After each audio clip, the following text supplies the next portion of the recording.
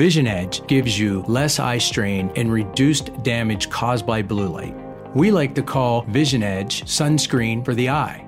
It all starts with your highest level of visual performance, only achievable through scientifically proven Vision Edge.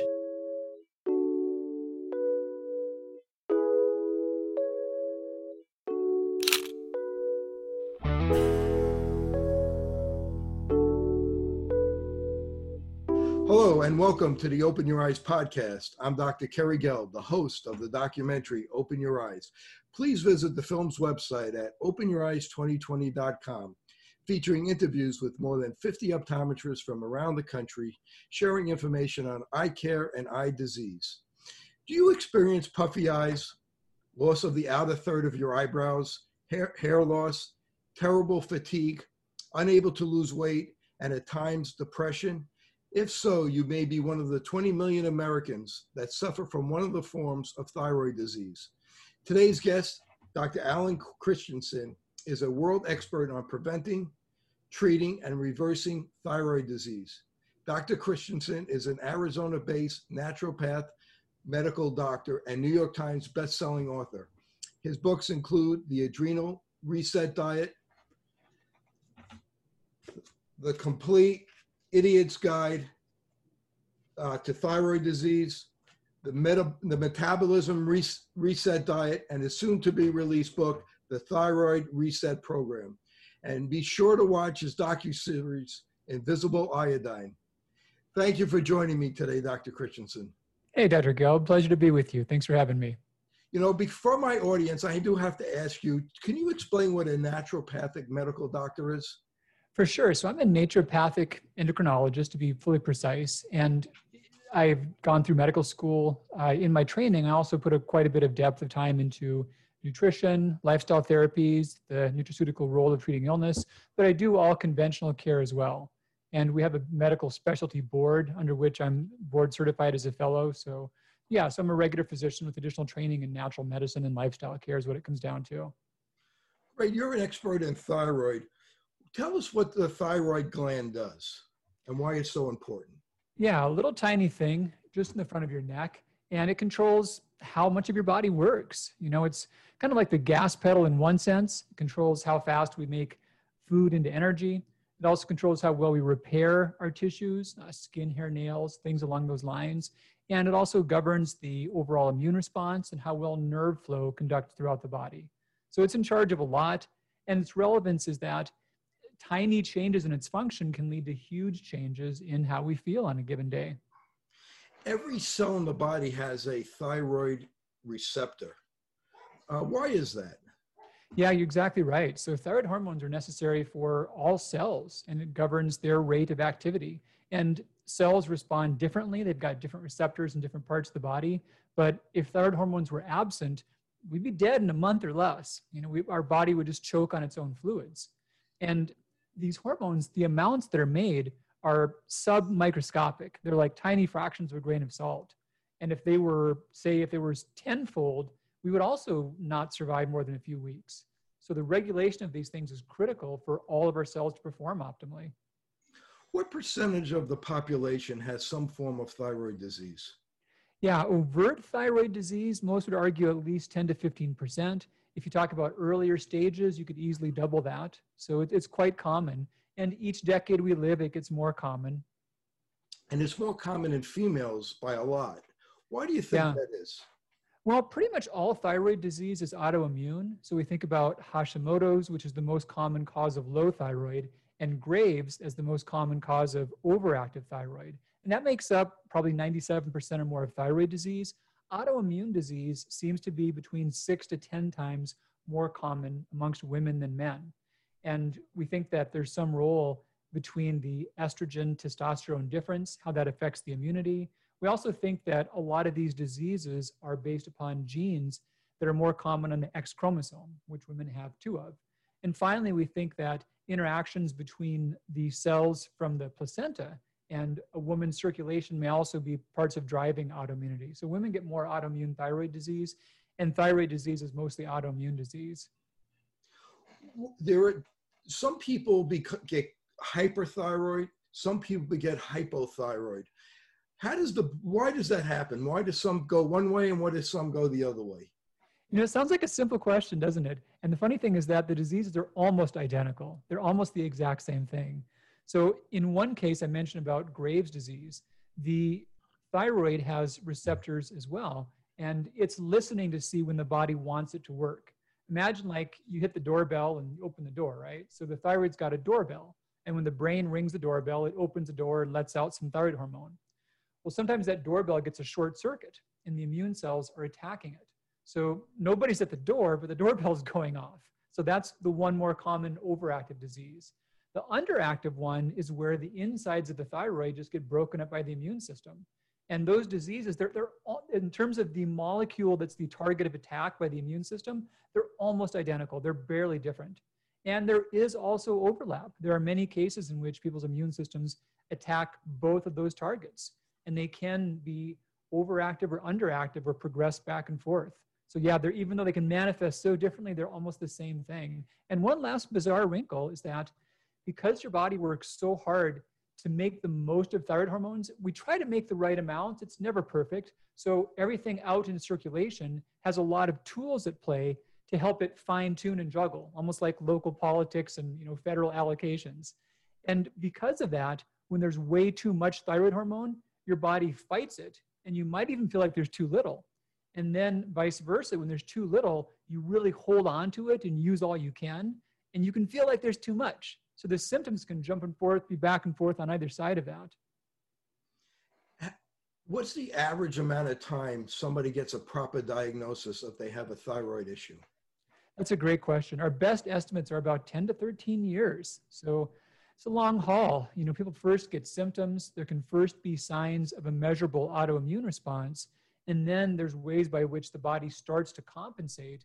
But by our formal guidelines and by some standards of practice, the way we pick it up can only show up after we've really decompensated.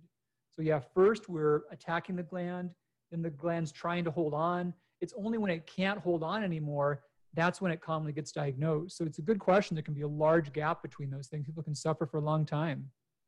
And why is it so hard to diagnose? And to go with that, what are some of the symptoms that people may have? Yeah, so the symptoms, I'll jump on that one first. The symptoms can be common things you can see from a lot of conditions, and that's one difficulty. And a lot of things too, I heard somewhere that 20% of the population has a certain cluster of symptoms on any given day, even when they're perfectly healthy. So there are things like vague aches and pains and fatigue and malaise and mood changes. We all have our days that are off. And so it can be hard to separate a bunch of bad days from a disease process. And then too, there's a lot of ways by which when our body isn't working right, it affects us in ways that are not distinct from one another. So that's another problem. But some of the big symptoms, we think about 3 big categories of thyroid symptoms. So one is categories, how the thyroid affects our output of energy. When we can't generate energy, we're tired. Our muscles ache. We get injured from exercise. We don't enjoy it. Our brains are sluggish. We forget things easily. Our mood is lower. We get anxious. We're less resilient to stressors. The other big category is how the thyroid affects protein synthesis. So we have drier skin. Our nails are more brittle.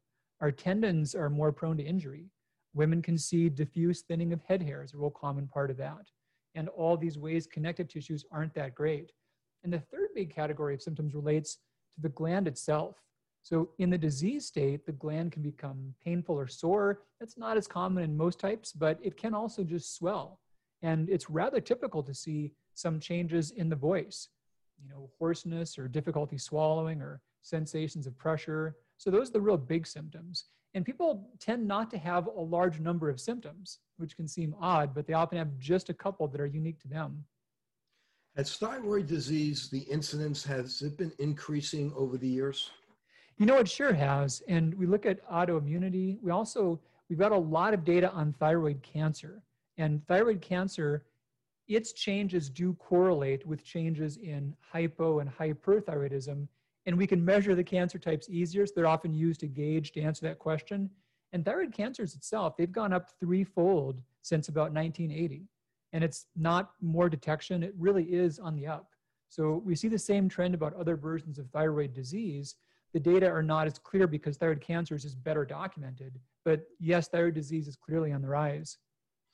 Why do you think thyroid cancer is on the rise, and what do you feel is the main causes of thyroid cancer? Yeah, that's a great question.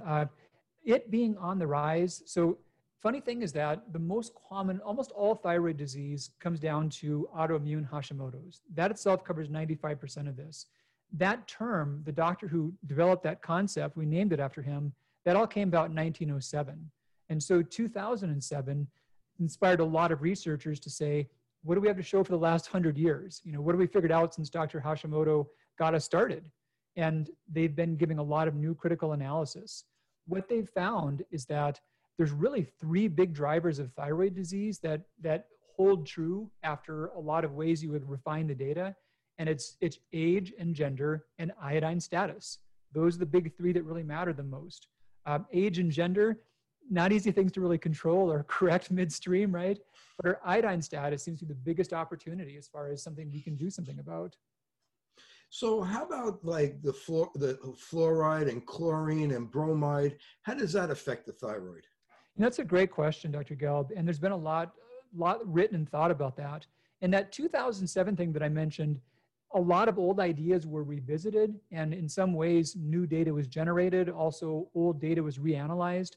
So you mentioned several things. So fluoride, chlorine, and bromide. So those are all halides. They're all things that sit in the same column in the periodic table as iodine does. They're all quite a bit further up. They're not anywhere near as high proton atoms as iodine, but they're all in that same table. So it's thought they might act similarly.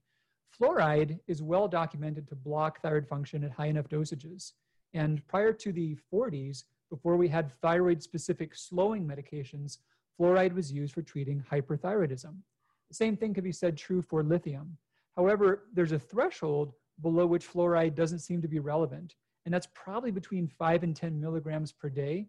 So there have been several pretty large studies looking at areas that have very unusual amounts of elemental fluoride naturally occurring in the waters. And in some cases that may alter thyroid function, but fluoridated waters don't appear to change it, nor does fluoride used for dental treatments, nor does the ambient amount of fluoride found in a lot of common foods. So then we think about chlorine and chlorides, and it turns out they don't really have direct interactions with iodine. Chlorine gas can be deadly. Chlorine exposure can be an irritant for those that are asthmatic. So not to give chlorine a free pass in all ways, but it has been looked at with association with thyroid disease and found not to be relevant.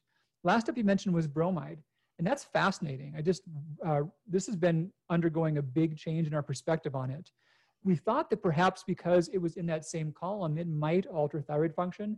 There were some pretty big studies done, and people were given doses of bromide way outside of what you would ever consume by just the ambient levels in the diet. And really their thyroid function, it didn't budge. And some groups, even at the highest dosages, it wasn't significant, but their thyroid function seemed to get a bit better. So yeah, and now, this is bizarre, now bromide has been recategorized as an essential nutrient. We now know that we need it for some nutritional pathways of collagen synthesis. Is there any foods that have bromide in it other than the artificial bromide they put in like bread? Yeah. So brominated dough conditioners, there's also brominated coloring agents. You can find things like Mountain Dew or whatnot. Yes, there's a lot of ambient levels in foods. There's not a lot of things there's not a lot of outliers. There's not a lot of foods that are way above the others, but pretty much all the time we're exposed to some. And that's one of the reasons why it took so long to realize it was essential, because no one really ever runs out of it. But yeah, it's in a lot of things. How about infections? How can infections affect the thyroid? Yeah, great question. So different versions of thyroid disease, there's one called subacute thyroiditis. And that's almost like having a flu constrained to your thyroid. So after an acute illness, some people say, hey, I feel better now, my bronchitis is gone, but now their thyroid is acutely painful, like excruciatingly painful. And they often go through 3 stages of alterations of thyroid function. First, it's overactive, then it's underactive, and then normally it levels out where it should again. That might be like 6 to 8 weeks.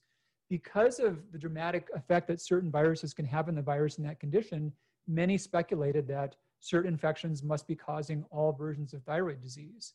And that's also gone through the wash here since 2007. And no longer a leading theory. So apart from subacute thyroiditis, we don't think other versions are highly correlated with infections.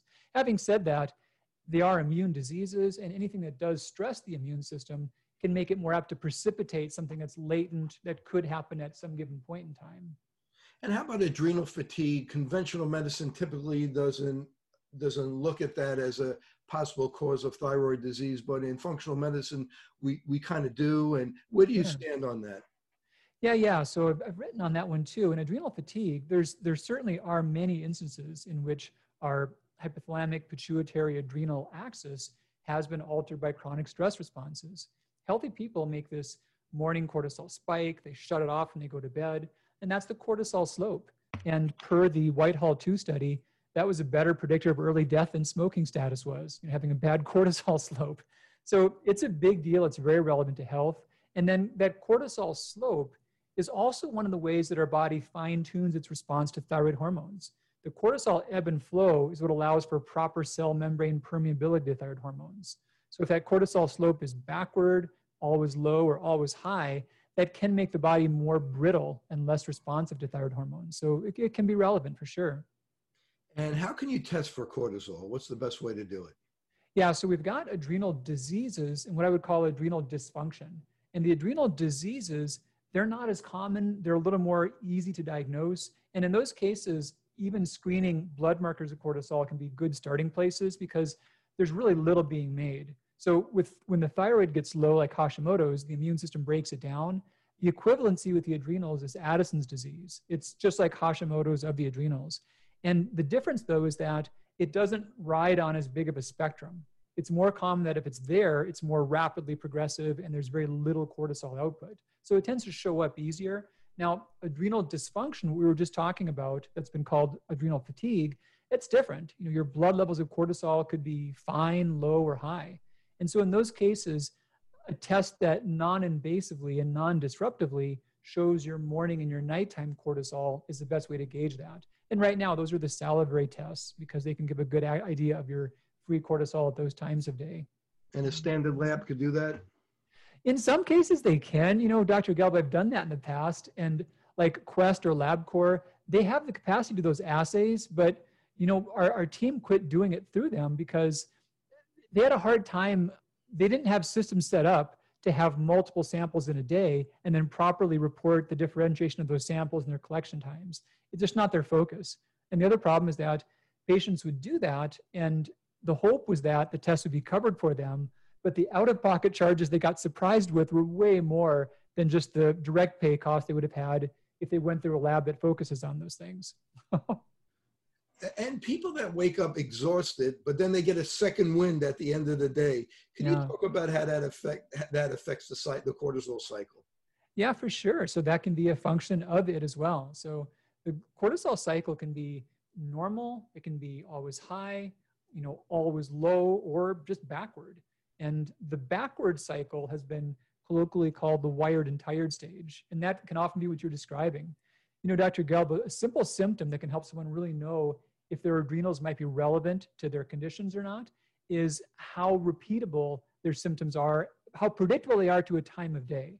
One of the big things about adrenal function, it controls the body's circadian rhythms. So yeah, if you feel well, but a big problem is you're wiped out, but you get this crazy second wind always about maybe mid-afternoon or maybe like nighttime, that's a big sign there may be an issue with that circadian cycle.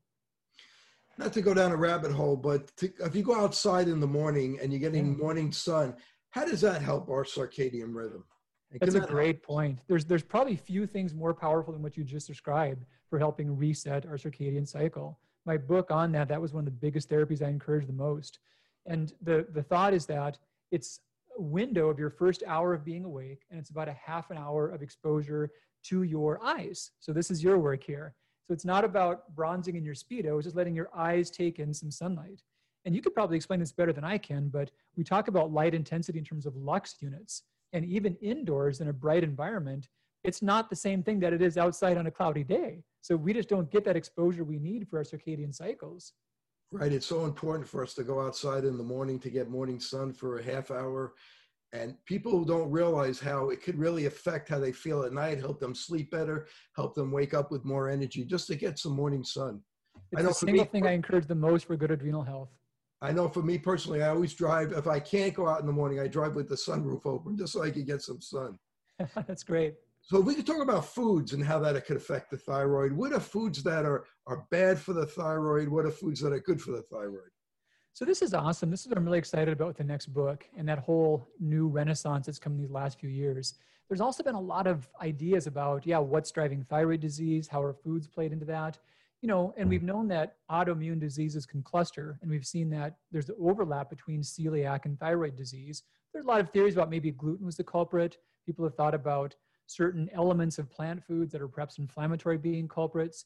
And when it's all been said and done, a lot of things may have some contribution, but once everything that's relevant all together, all that together is nowhere close to the effect size of iodine. Number 2 through number 20 together is nothing compared to the effect of number 1, and that's iodine. So if we go back to 1992, tragically, we had 112 nations on planet Earth that were categorized by the World Health Organization as severely iodine deficient. And we had a whole lot of people that, they were born, they developed, they never got a fair shot to have healthy brain function because of this critical mineral deficiency. So they put a lot of efforts into this, and it was a huge win for public health. By 2014, that 112 number was down to 0, which was great. However, there's this window of iodine tolerance, and people have different windows. Those that have the narrowest windows are those that are most prone to thyroid disease. And so as of 2014, now we've got 0 nations severely iodine deficient. We have 52 nations that are categorized as at risk for thyroid disease due to iodine excess. And the United States is one of those. So how do we reconcile, there's a lot of doctors that recommend high dose iodine, 10 milligrams, really high dose, 20 milligrams. Yeah. And a lot of times those people wind up with Hashimoto's or hypothyroid. How do we reconcile when somebody needs iodine, when they don't need iodine, and the difference between iodine and iodide? Sure. The last one's real easy. I'll jump on that one first. So iodine and iodide, basically iodide is an oxide and iodine is the volatile form that's more chemically active. Iodine is not stable on the Earth's surface for very long. So we do make it inside our thyroid, but pretty much all versions either start out as iodide or they become iodide once they contact the skin or the gastrointestinal tract. We oxidize that via thyroid peroxidase and make it into iodine within select compartments of the body like the thyroid. So so basically all roads lead to iodide within the body, and we convert that. The one exception is when the amounts, there's appropriate amounts, deficiency, excess, and then toxicology. So toxicology is where there's so much iodide that it spontaneously converts to iodine, even when the body's not trying to do that. And that's when iodine becomes fatal. And that's why it was it was the most common cause of suicide in the early part of the last century.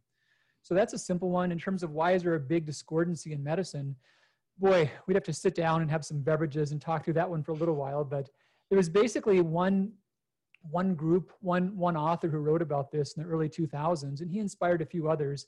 And his ideas, they seemed really plausible and they were very intuitive. They were very logical. But so many things about thyroid and iodine are neither intuitive nor logical, and they don't really suffer our common apprehensions. So we often think that if a nutrient does something, then more of a nutrient must do more of that thing. But when we look at how the body works with our nutrients, our hormones, our biochemistry, there's many examples that are not true. And we see a lot of C-shaped curves or J-shaped curves in the relationship between a disease and a nutrient. And there's no more striking examples in the case of iodine. So deficiencies cause disease, but excesses cause disease. And the gap between those can be as little as 150 micrograms.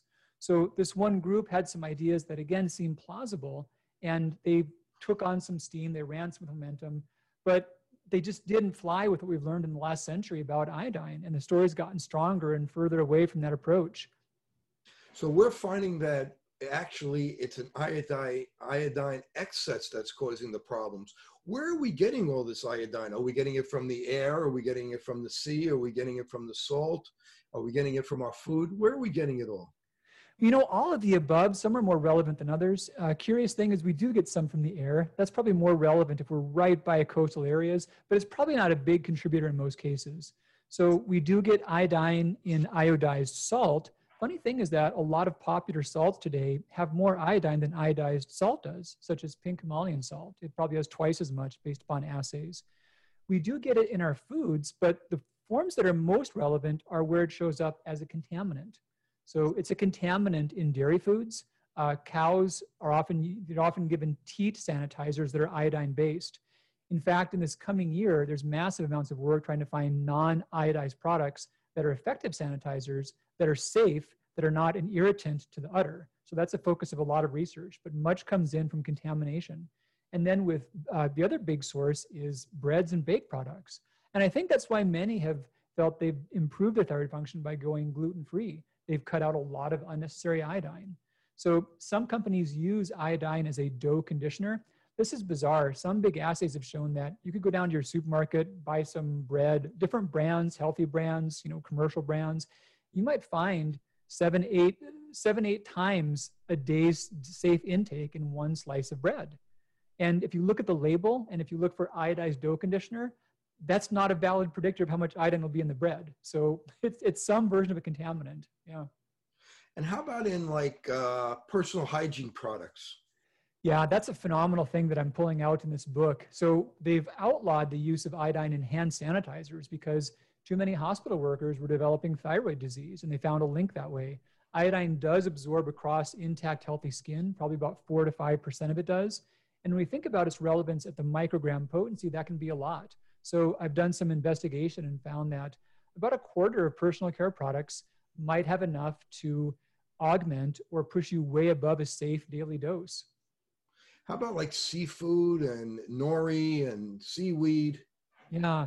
So seaweeds, AKA sea vegetables, they've got a whopping amount. Kelp has a lot. Nori is the lowest, but there's still some. And those are things that they're things that not everyone eats in America, but for those who do, they're really big contributors. Seafood, this is the thing that makes me the most nuts about the whole story, is that there's so much data about the benefits of seafood. I hate to come down and make people worried about that. So there are some versions that are safer than others. There are some that are pretty consistently low in iodine, and seafood has many health benefits.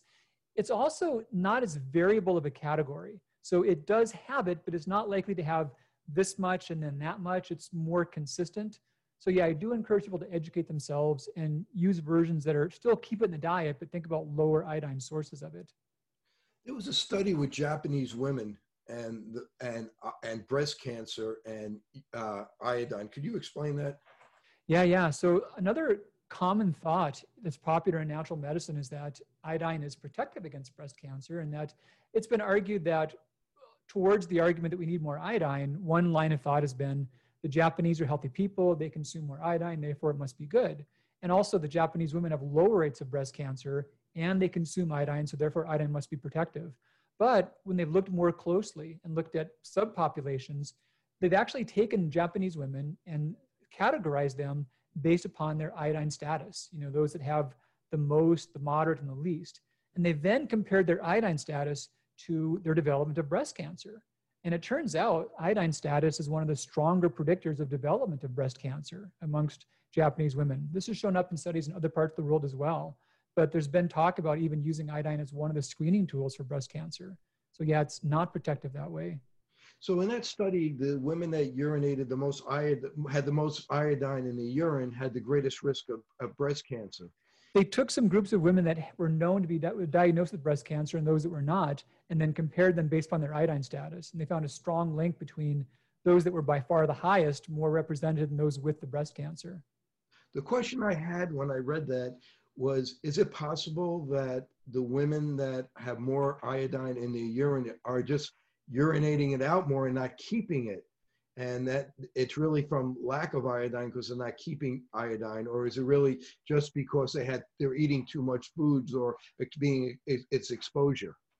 Yeah, fair question. So urinary iodine, as it correlates to whole body iodine status, the problem is that it's a horrible diagnostic tool. It's pretty much meaningless at the level of the individual, but over the level of populations, There's about a 97% correlation between urinary iodine excretion of a population and of their overall iodine status.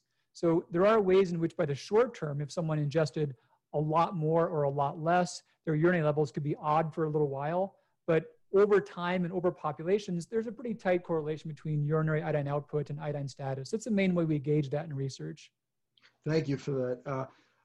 At one time, people were recommending iodine for fibrocystic breast disease Yeah. and fibroids. Is that still something that you would recommend or not anymore? That's an awesome question. That's also part of how the idea of high-dose iodine got on the radar. The first author that talked about that, he was a gynecologist. He had seen some studies in which high-dose iodine was shown to be quite helpful for fibrocystic breast disease. So basically, it can help symptoms, but here's the story we've learned since then. The current term is fibroadenomatous breast tissue. We used to call it fibrocystic, and they've shown that how breast cells respond to iodine goes on a spectrum. So normal non-lactating breast cells pretty well ignore it. Cancerous breast tissue takes it up very aggressively, and then fibroadenomatous tissue is somewhere in between. It's sucking iodine up kind of like breast cancer is, but not quite as aggressively. And when you flood, these are done by a thing called the sodium iodide symporter. It's a selective pump that pulls in iodine. Now, when you flood an area with iodine, the pump shuts off. So it's just like you got a lot of current in your house and the fuse blows rather than your wiring burning the house down. So this is called the Wolff-Chaikoff effect. It's one of the ways the body protects itself against high-dose iodine. So with fibroadenomatous breast disease, what's happening is as the breast tissue is taking up iodine, this is a sodium iodide symporter, it's also taking up fluid, it's taking up water. So part of the congestion and the pressure is this fluid uptake. So when you get a high dose of iodine, you shut down that symporter for a period of time. You act like a diuretic, so you can stop the pain and lower that pressure. However, that mechanism doesn't last for more than about 3 to 6 weeks, and longer term, the effects can be the opposite. Macular degeneration is a leading cause of vision loss, with 15% of Americans being at risk or already affected. Scientific evidence proves that by using mesozeaxanthin, lutein, and zeaxanthin together replenishes the macular pigment and promotes healthier vision. This formula comes in only one product, MacuHealth. Thank you for tuning in to the Open Your Eyes podcast. If you like the video you're watching, please hit the like button. Also, hit subscribe for weekly new episodes of the podcast, along with pod winks and bonus content. All right, let's get back to the show. How does iodine get in the air?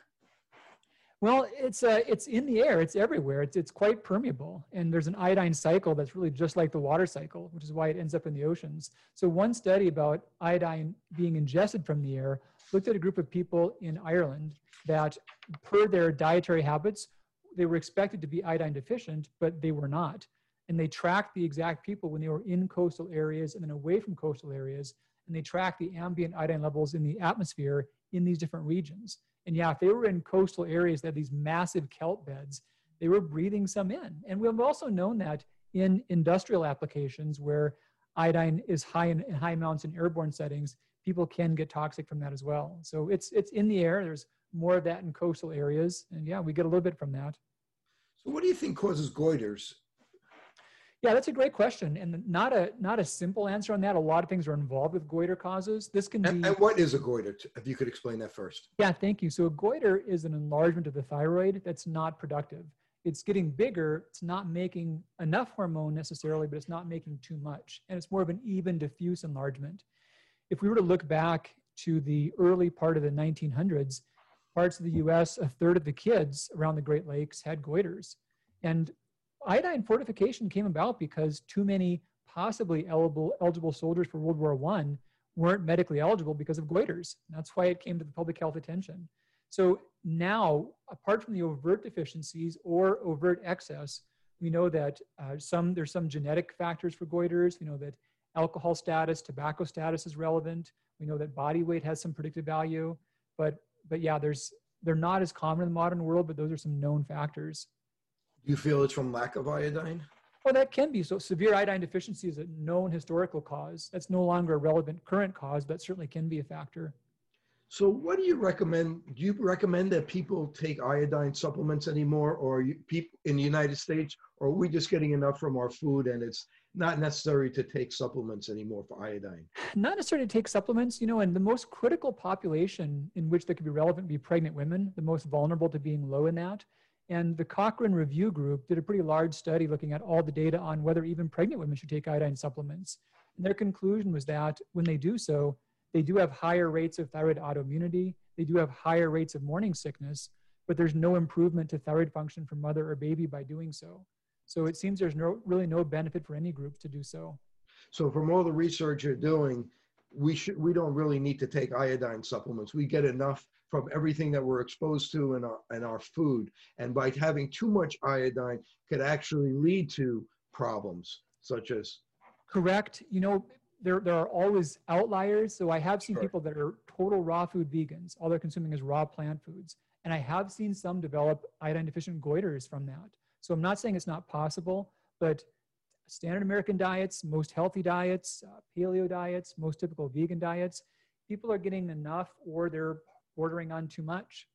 Actually, one big study looked at US subpopulations. And if you break down the US residents by age, ethnicity, and gender, many subpopulations, 30 to 50% of them are at the highest risk levels from iodine excess. So yeah, many are getting too much. Let's turn our attention to Hashimoto's disease. You mentioned it before as an autoimmune disease. It's the most common cause of thyroid disease. If you could explain maybe the different stages and what are some of the early symptoms that would alert people? Yeah, so Hashimoto's, you're right, it's by far the most common version of thyroid disease, and it's an immune response. Earliest symptoms are going to be things along the lines of changes in energy output, easier weight gain. Sometimes the issues about speaking changes or swallowing can show up, memory changes, menstrual irregularities, the dry skin, the hair loss. And in terms of stages, the first stage is when the immune response starts to target the thyroid itself. So the immune system identifies thyroid proteins as being foreign. Now the mechanism with that, this comes back to iodine again, there's a protein called thyroglobulin. And when we make thyroid hormones, we iodinate thyroglobulin. We make the main thyroid hormones out of that. When there's too much iodine, the thyroid can only get rid of so much so fast. And the extra amounts, this is now iodine, not iodide, the extra amounts, they oxidize thyroglobulin. And they make it and also thyroid enzymes appear foreign. So yeah, the immune system first starts to identify these things as foreign and they start to attack it. The next stage is the attack progresses and the body has to really yell at the thyroid to make it work. It can keep up, but it's got to be yelled at to do so. And then the final stage is then decompensation, to where the gland is being yelled at, but that's not enough. It just can't keep up anymore. Let's talk about the labs to help diagnose this. Talk about TSH, free T3, free T4. And I know you're not a big fan of reverse T3, but how come you don't like reverse T3? And when would you do that lab? Sure. So the first thing about general labs for screening for thyroid disease. So yeah, TSH, that's the one that's pretty much in part of all panels. That's the brain asking the thyroid to work. It's backwards. So the more your brain is telling your thyroid to work, the higher the number goes. And it's a good tool. It's actually one of the earliest indicators. I think the biggest drawback about it is that conventional doctors can put too much weight on the normal range. We've got lots of evidence that the normal range contains a lot of values that may not be healthy, that may not be considered best thyroid function. So then we have the output from the thyroid, T3, T4. They can be measured by their total protein bound forms or their more accurate free fractions. We've got the thyroid hormones, the thyroid antibodies. There's three main ones we measure. There's thyroid stimulating immunoglobulin, antithyroid peroxidase, and antithyroglobulin. And these are things that they can be present with autoimmune thyroid disease, but they can also be absent with autoimmune thyroid disease. Kind of an odd concept, but they don't actually cause autoimmune thyroid disease. They're smoke, but they're not the fire. They're often present, but not always present. You can have hot coals and no smoke, but still have damage going on. So yeah, so you can have negative thyroid antibodies, but still have thyroid disease. And then for structural evaluation, we think a lot about the thyroid ultrasound. And sometimes that's a good way to gauge autoimmune disease when it's not apparent through the blood markers. You mentioned Go ahead. No, what range would you feel is optimal for TSH, free T3, free T4? Yeah, there's a lot of data that's been done on how those numbers look in people that have no thyroid disease and have no reason to have abnormal thyroid function. And the funny thing is that T3 itself, so many people have answered that question by they should all be on the high side. So TSH being backward, it should be on the low side. Others should be on the high side of normal. But I put more weight on how it plays out in healthy populations. So healthiest populations, they've got a low TSH, not below range, but between about 0.4 and per study, 1.9, 2, maybe 2.5. But there's a lot of data saying that the further you get above 2, the more probable you are to have problems with your metabolism, long-term disease risk for certain cancers. So yeah, somewhere around 0.4 to 2 is a good range for that.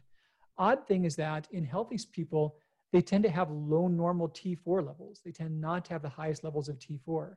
And in healthy populations, they've got a pretty big spectrum of free T3 levels. They can be low normal, normal, high normal. You won't see them out of range much, but they can be pretty much all over the place for the healthiest people. Those that are consistently high in T3 actually have higher risks of several disease states and also higher risks for obesity and a high body mass index. That surprises a lot of people, but that's how we see it in populations. Interesting. Talk about reverse T3.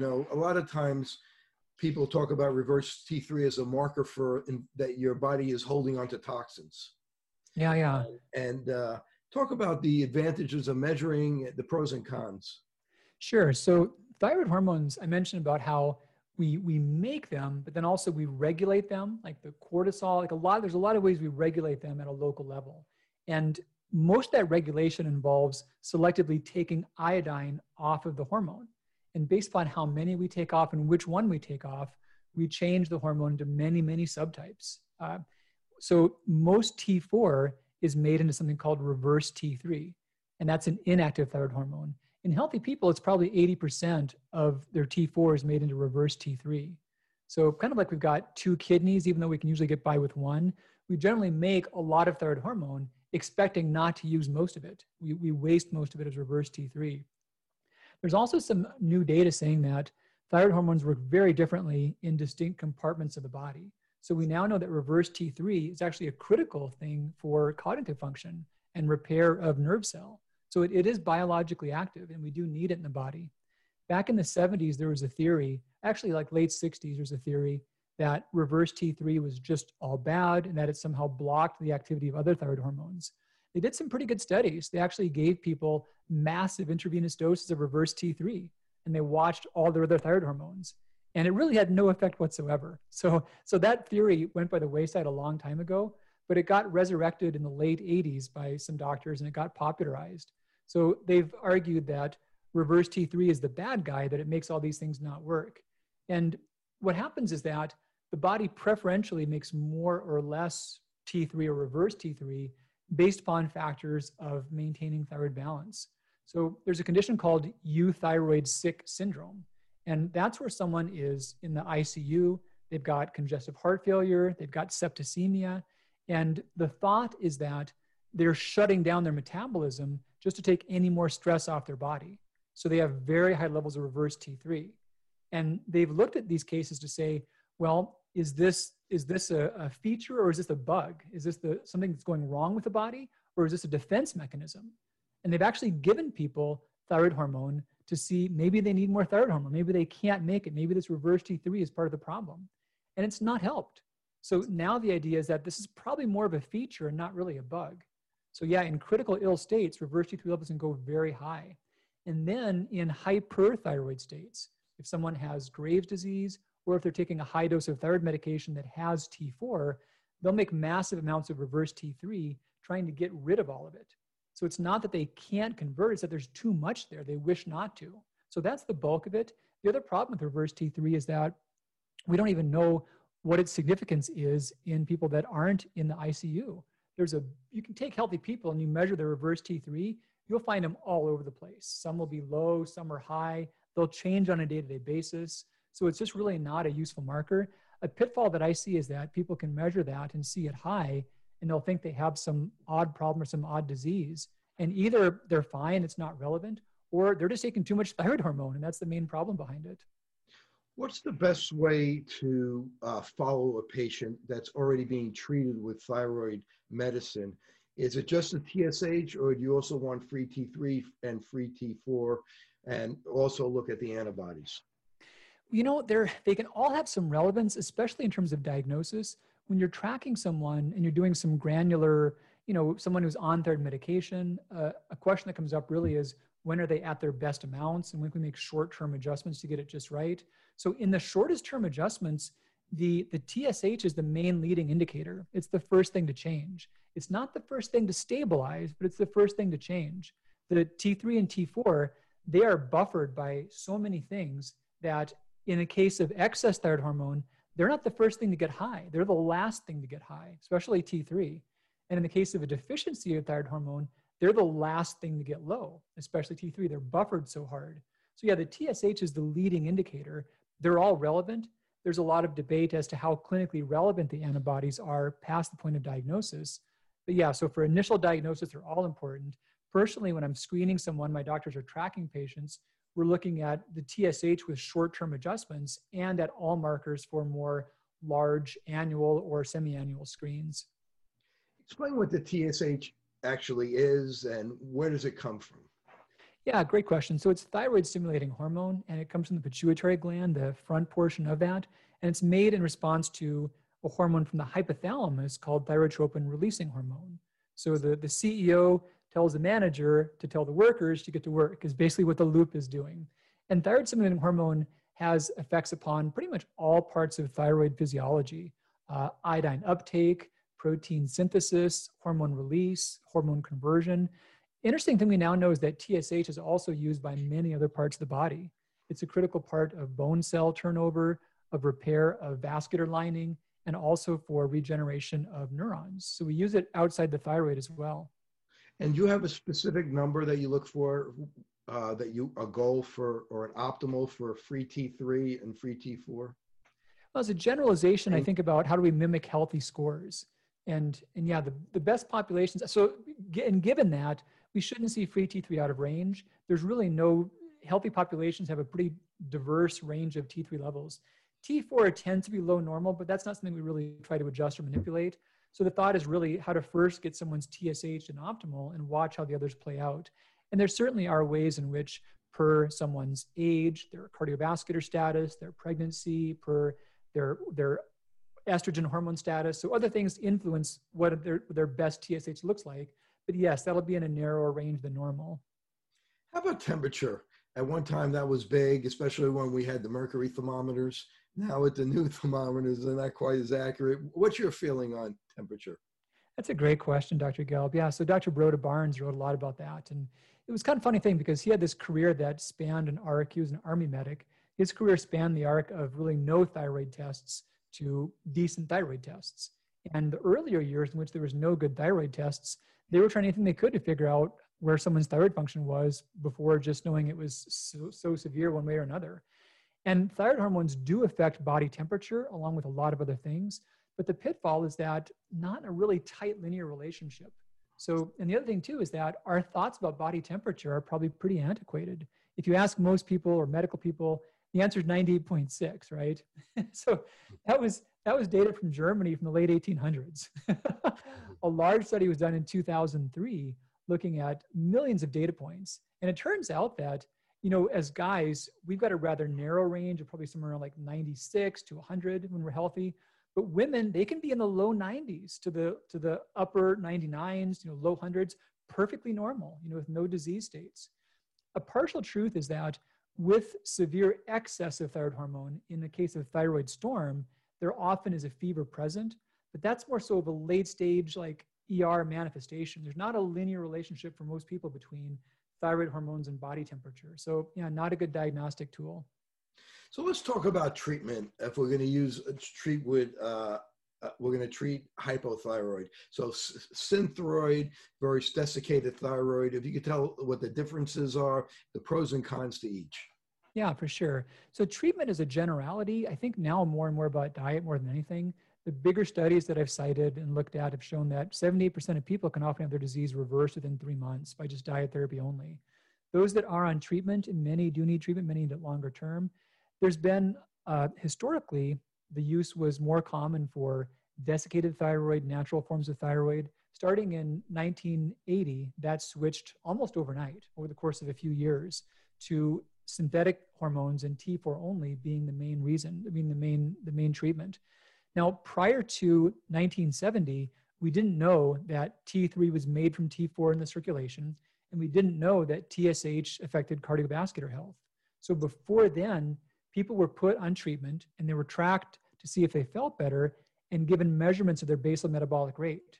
And their treatment was increased until they had a high basal metabolism and their symptoms were resolved. But the problem is they had massive rates of cardiovascular death.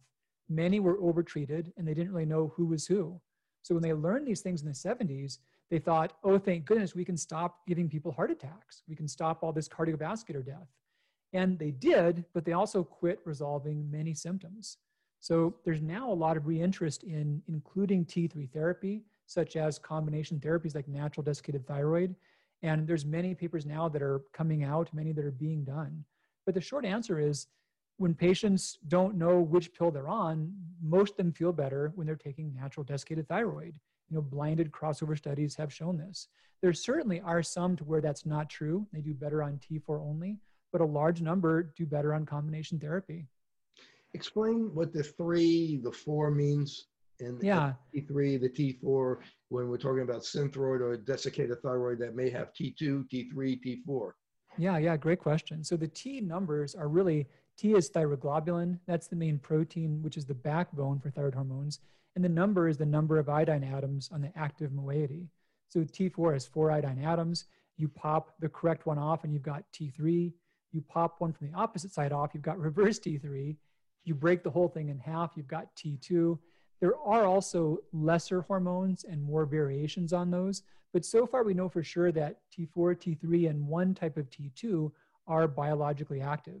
And those who make their own thyroid hormones have got all 3 of those in a certain proportion. So one argument for desiccated thyroid is that you've got these 3 things like the body would do it normally. And desiccated thyroid comes from where? It comes from pigs. They make it from pigs. There are some over-the-counter versions that come from cows. Those aren't regulated, and there are valid fears about prion-based diseases, mad cow disease and whatnot. So yeah, so pigs are the preferred source of that, and they are available in forms that are standardized. Are you partial more to Armour, or nature thyroid, WP? Which one do you tend to be? You tend to use the most? So WP and nature thyroid, and I'll explain that. So the differences between brands of natural thyroid are how tightly the manufacturer chooses to regulate. They all have a certain mandatory regulation window. They can't do worse than that. But some may choose to voluntarily go tighter than others. The other difference is just inactive ingredients. So nature thyroid and WP have a manufacturing tolerance of about 2% variation. And then WP has, the only inactive ingredients are coconut and artichoke. So it's pretty clean. Other brands just have, so there's NP thyroid, which has about a 5% manufacturer's tolerance. And then Armour thyroid has about a 10% manufacturer's tolerance.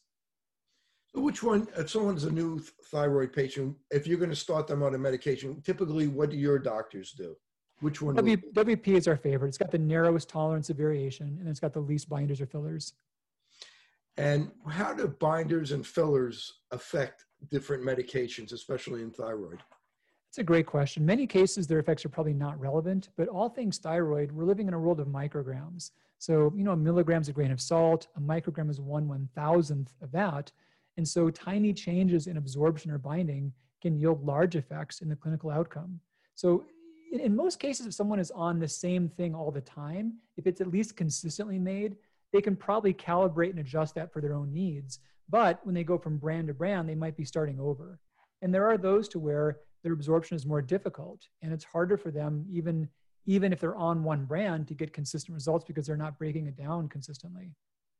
At one time, people recommended LDN or low-dose naltrexone for autoimmune thyroid disease. What's your feeling on that, and is it effective at all? Not strong feelings either way. I've not looked at it in deep for some time. I did a survey with a group of people that were big proponents of that. This is probably like 15 years ago. And The survey results kind of underwhelmed me in terms of the effects they were claiming to see. No one was too excited about that. There are some known complications, such as a seizure risk from that, which is probably rare, but yeah, I don't see strong, compelling data, and there is some negative data, which is also not strong, so I'm rather indifferent. I don't see it as really treating the cause in any way. When people are taking thyroid medication, what's the best way to take it, and what time of the day? Yeah, so time of day is relevant. Morning is probably the closest mimic to your body's own biological function, and it's really critical to have it absorb well. So first thing in the morning, chug it down with a glass of water, give it an hour all by itself. Having said that, there's a lot of data about T4 being inhibited by coffee even 10 to 12 hours later. So people that have a hard time with a dose that should be enough or have a hard time staying consistent, they may need to rethink their coffee usage. Some take their thyroid right before bed to work around that. Can be an option, can be a little trickier, but yeah, that's a big factor. How about calcium pills or different types of vitamins that could interfere? Yeah, anything, when it's taken at the same time, anything can interfere. When it's taken afterward, even 6 hours, many common types of calcium can be a culprit. The more insoluble types like oyster shell calciums, calcium carbonates, Algacal, which is popular now. These are things that can make thyroid hormones not absorb effectively. So if you're taking, say, calcium, does it cause a thyroid, the medication to have increased medication, work more or work less? Almost universally poor absorption of it.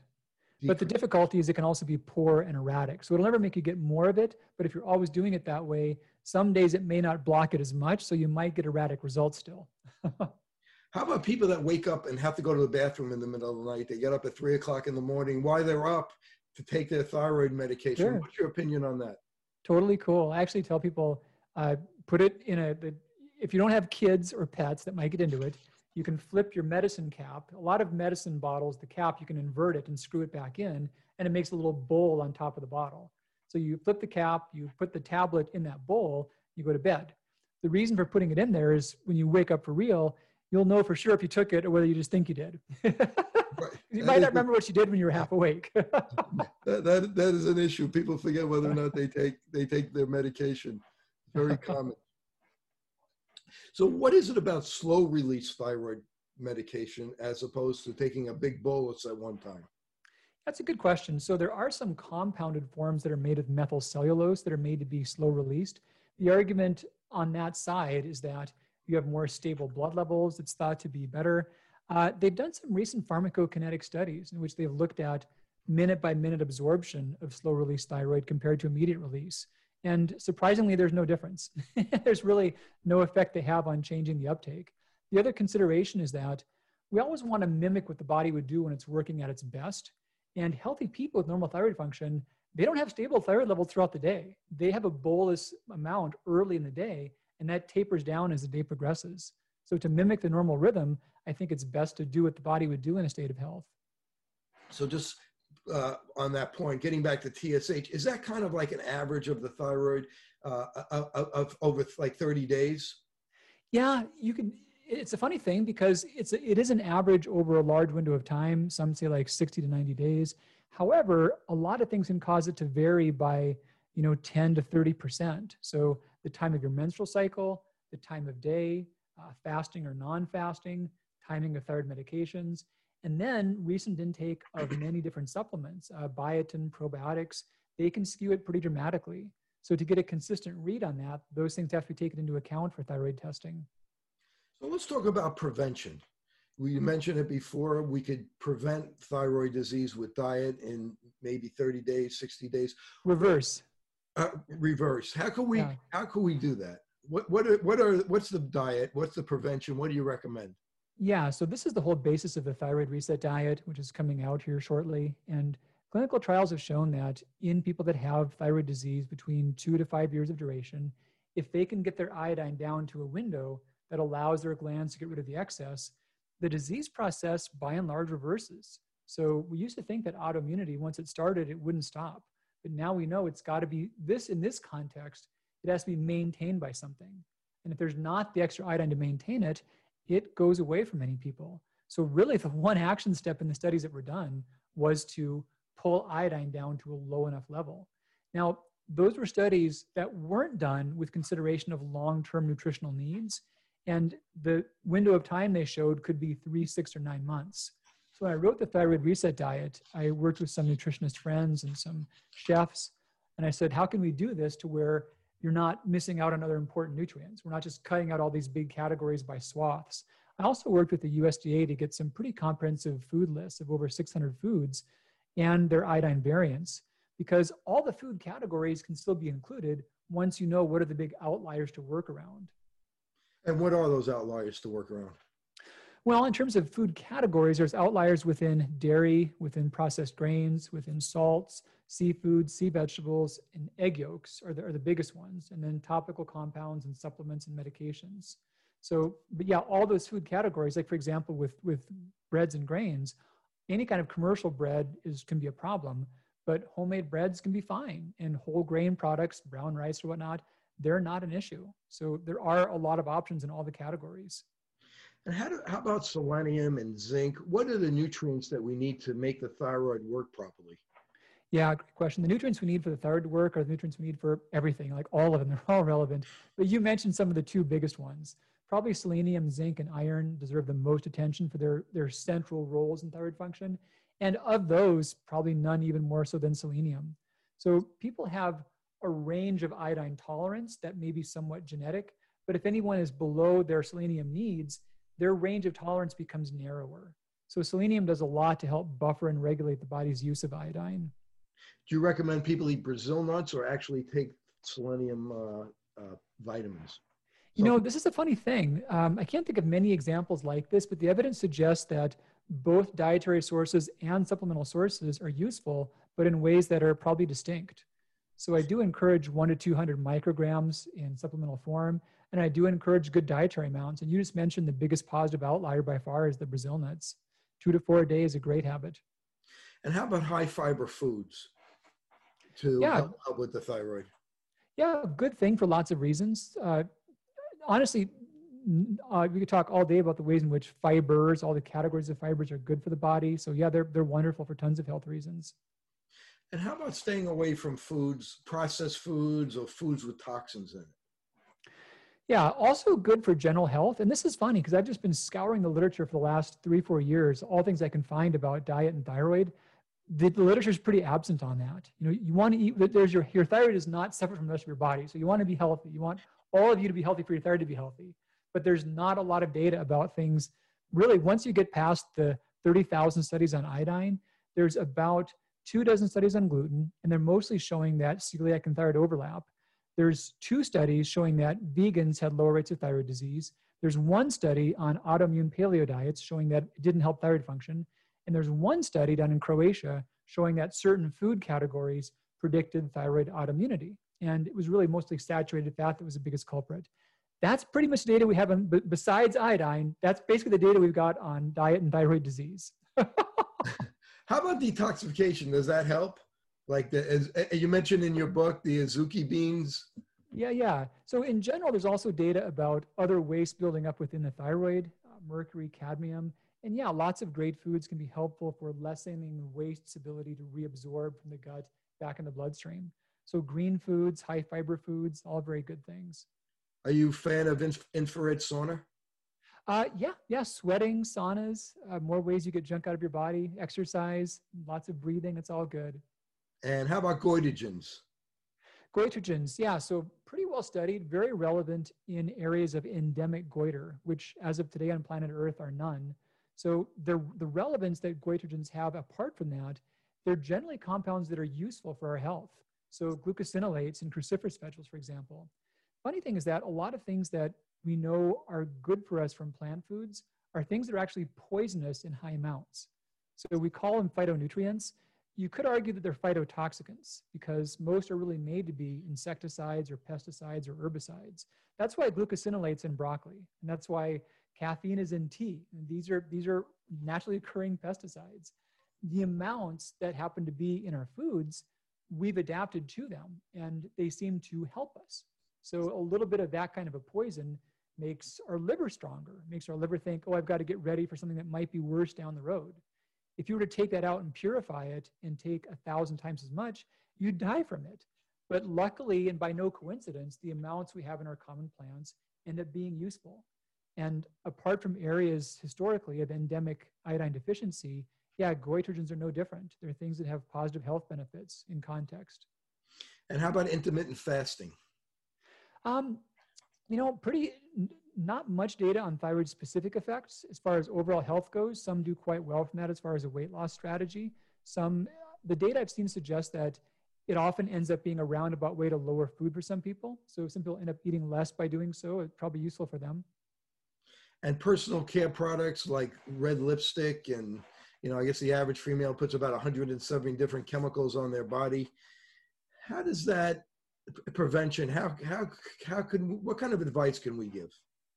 Yeah, for sure. That's the thing that's going to be, I think, investigated much more in the near-term future. We know far less about that than we should. So many things that we put on our skin, we might as well be eating them as far as how they get into our bodies.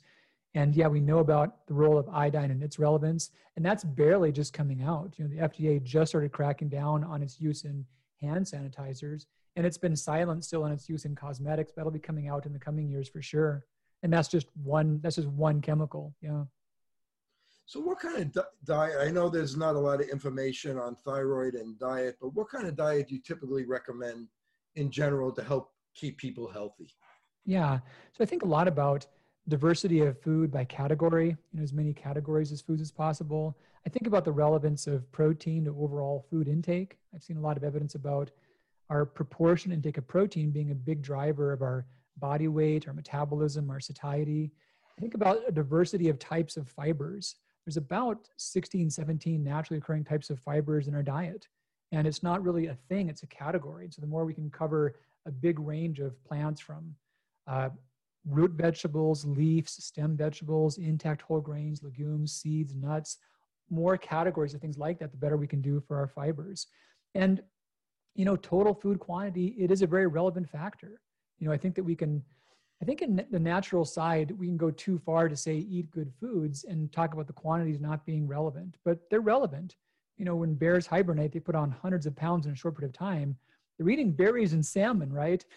So yeah, you want to eat good foods, but the quantities do matter too. And as far as protein, where do you stand on protein? Like as far as grass-fed meats or, organic chicken and turkey, wild salmon, sardines, where do you stand on proteins? I've gone really deep into literature on, there's discussions about the ethics, the environmental impact. I don't consider myself experts on those arguments, but in terms of the health effects, I've looked very deep at all the literature on how different protein sources affect human health. And there's pretty strong evidence that smoked and cured processed meats above some threshold of probably 10 to 30 grams per day does start to raise the risk of some cancers. So lots of bacon, lots of sausage, there can be drawbacks to that. And there's also a lot of evidence that vegetarian lifestyles and vegan lifestyles are quite healthy. But once we pull apart the lifestyle and once we pull apart the habits and look at healthy omnivores, most of those benefits seem to go away. So a lot of the benefits from those diets are also from including a lot of the plant foods. So I think you can do well by including healthy plant foods, but I see no real arguments about, in the context of a healthy omnivorous diet, about animal protein sources being harmful. And how about supplements? Are there any supplements that you actually recommend to help with either prevention or with reversal or general health in general? Yeah, a lot of things can be condition specific. If someone has particular disturbances to their body state, they've got issues of gut health or detox, or you mentioned the adrenal function, things along those lines. Day to day, really just a good mixture of micronutrients. And I'm not even a fan of mega doses of those, really covering one's needs with a little bit extra, but not many-fold above daily needs. So yeah, with the exception of adding in iodine, just basic vitamins, minerals, there's a lot of discussion for every single one of those as far as amounts and forms and types. But yeah, we formulate a daily reset pack, which is targeted for those with thyroid disease, be their foundation for B vitamins, water-soluble vitamins, fat-soluble vitamins, vitamin D, macro minerals, essential fats. Those are all things someone should cover. Past that point, I'd be wary of too many extra pills though. And how is your new book going to differ from this one? Yeah, so that one is really a good walkthrough on hyperthyroid cancer. This one is really focusing in on this new story about iodine and autoimmune thyroid disease and how it can be reversed and the logistics of it. And my last question that I want to ask you is because Graves' disease really could affect the eye very badly. Yeah. And I've seen you mention that of the two, Graves is easier to reverse than Hashimoto's. That's bizarre, isn't it? Yes. And why do you think that is? Well, just evidence, just clinical evidence. So it's more serious in a lot of ways, and untreated, it can be fatal. And tragically, I've seen patients that refuse treatment and they've died from that. So it's a big deal. And I know that. And Graves' eye disease can be disfiguring, and you know more about that than I do, but it's a huge thing. It's catastrophic. So Graves is incredibly serious. But when we look at the natural progression of the diseases and the likelihood of spontaneous reversal, so spontaneously, I've seen mixed numbers. I've seen numbers as low as 10 and as high as 24% of Hashimoto's can spontaneously reverse. Graves' disease, once someone reaches a euthyroid state where they're no longer hyperthyroid, you've got about a 95% chance of the disease reversing within 18 to 24 months. So it takes treatment, but with treatment, in more cases, it goes away than it does for Hashimoto's. And what's the typical treatment for Graves'? Well, so there's three main approaches. There's medications to slow the thyroid, there's radioactive iodine to zap it, or there's surgery to take it out. General distinction is that in the West, we rely mostly on radioactive iodine, whereas many parts of the world focus mostly on the medications. In my practice, I focus more so on medications or a few natural agents that can do a good job slowing it so it can reverse itself. What are some of the natural agents that could slow it? Yeah, there's three that work, two that we commonly use clinically. So one of them that's been used is iodine. So you can use iodine to slow down the thyroid, but there's also a risk of causing thyroid storm. The other two are lithium and fluoride. They can be used in prescription strength forms intentionally to slow it. And what's thyroid storm?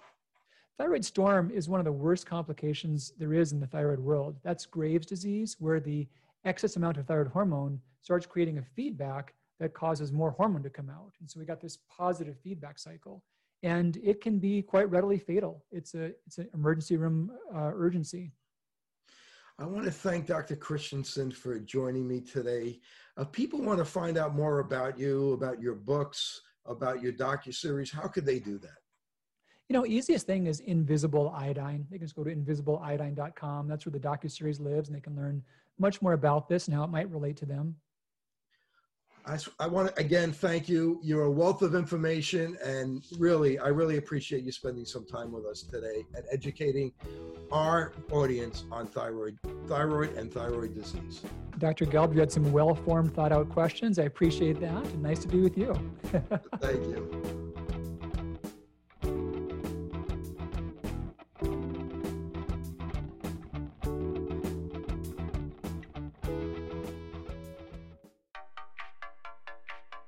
Since I bought Safe For You, my dad makes me clean his boat. Es natural y es un buen producto.